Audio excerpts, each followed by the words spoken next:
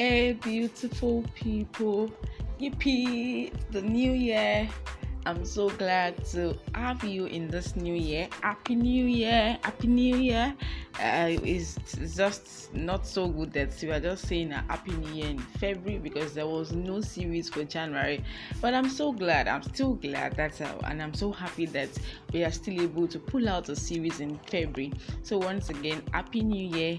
I pray that in this new year we break barriers. I pray that we take territories, and I pray that we accomplish more and that we are blessed all through the year. So it's so good to have you here again once more. And for the first series in this year, we'll be talking about passion versus purpose. Passion versus purpose. It sounds interesting, right? Yeah, very intriguing. Don't worry. So this is going to start as a series, and by next week we're going to have another episode, God willing.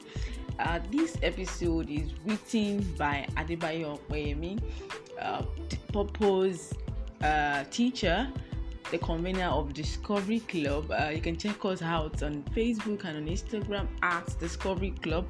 Do well to follow and like our content.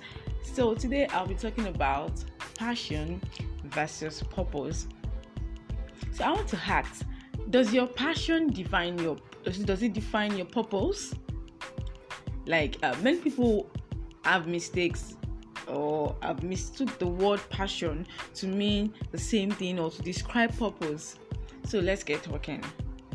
I'm sure that many of us know people who front different courses that promote demoralizing influence in the world. And sure, these persons, they worked tirelessly to build their influence on others. As unappealing as their ideas may be, do you think this kind of people have passion? That's a question. Sure, yes, they do. They do have passion that drives them towards their mission. We see flocks of fans and lovers who proudly identify with their perception and mission, and that's fine.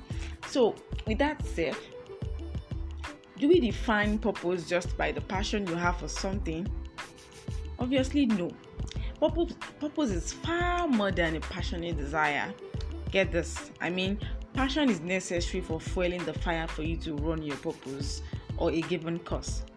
However, purpose is a worthy cause to live your life for, but it is not just your thing. Do you understand? So you are not how to fulfill just your desire when you want a purposeful life. Your life was marked out for purpose even before you started living it. So you are not the architect of your life. You didn't design your life. So what am I driving at? That if you live your purpose, number one, you must live in harmony with the one who created you. You look out for him being pleased with you. So number two, you live in conscious awareness of the truth that you were designed by God, and so you live in obedience to him, giving him honor with your life in regards to what he will have you do, as he has marked you out especially for his purpose. Remembering always that he owns you. You give yourself to him so that he can make the best out of you. His interest for you outweighs just your passion.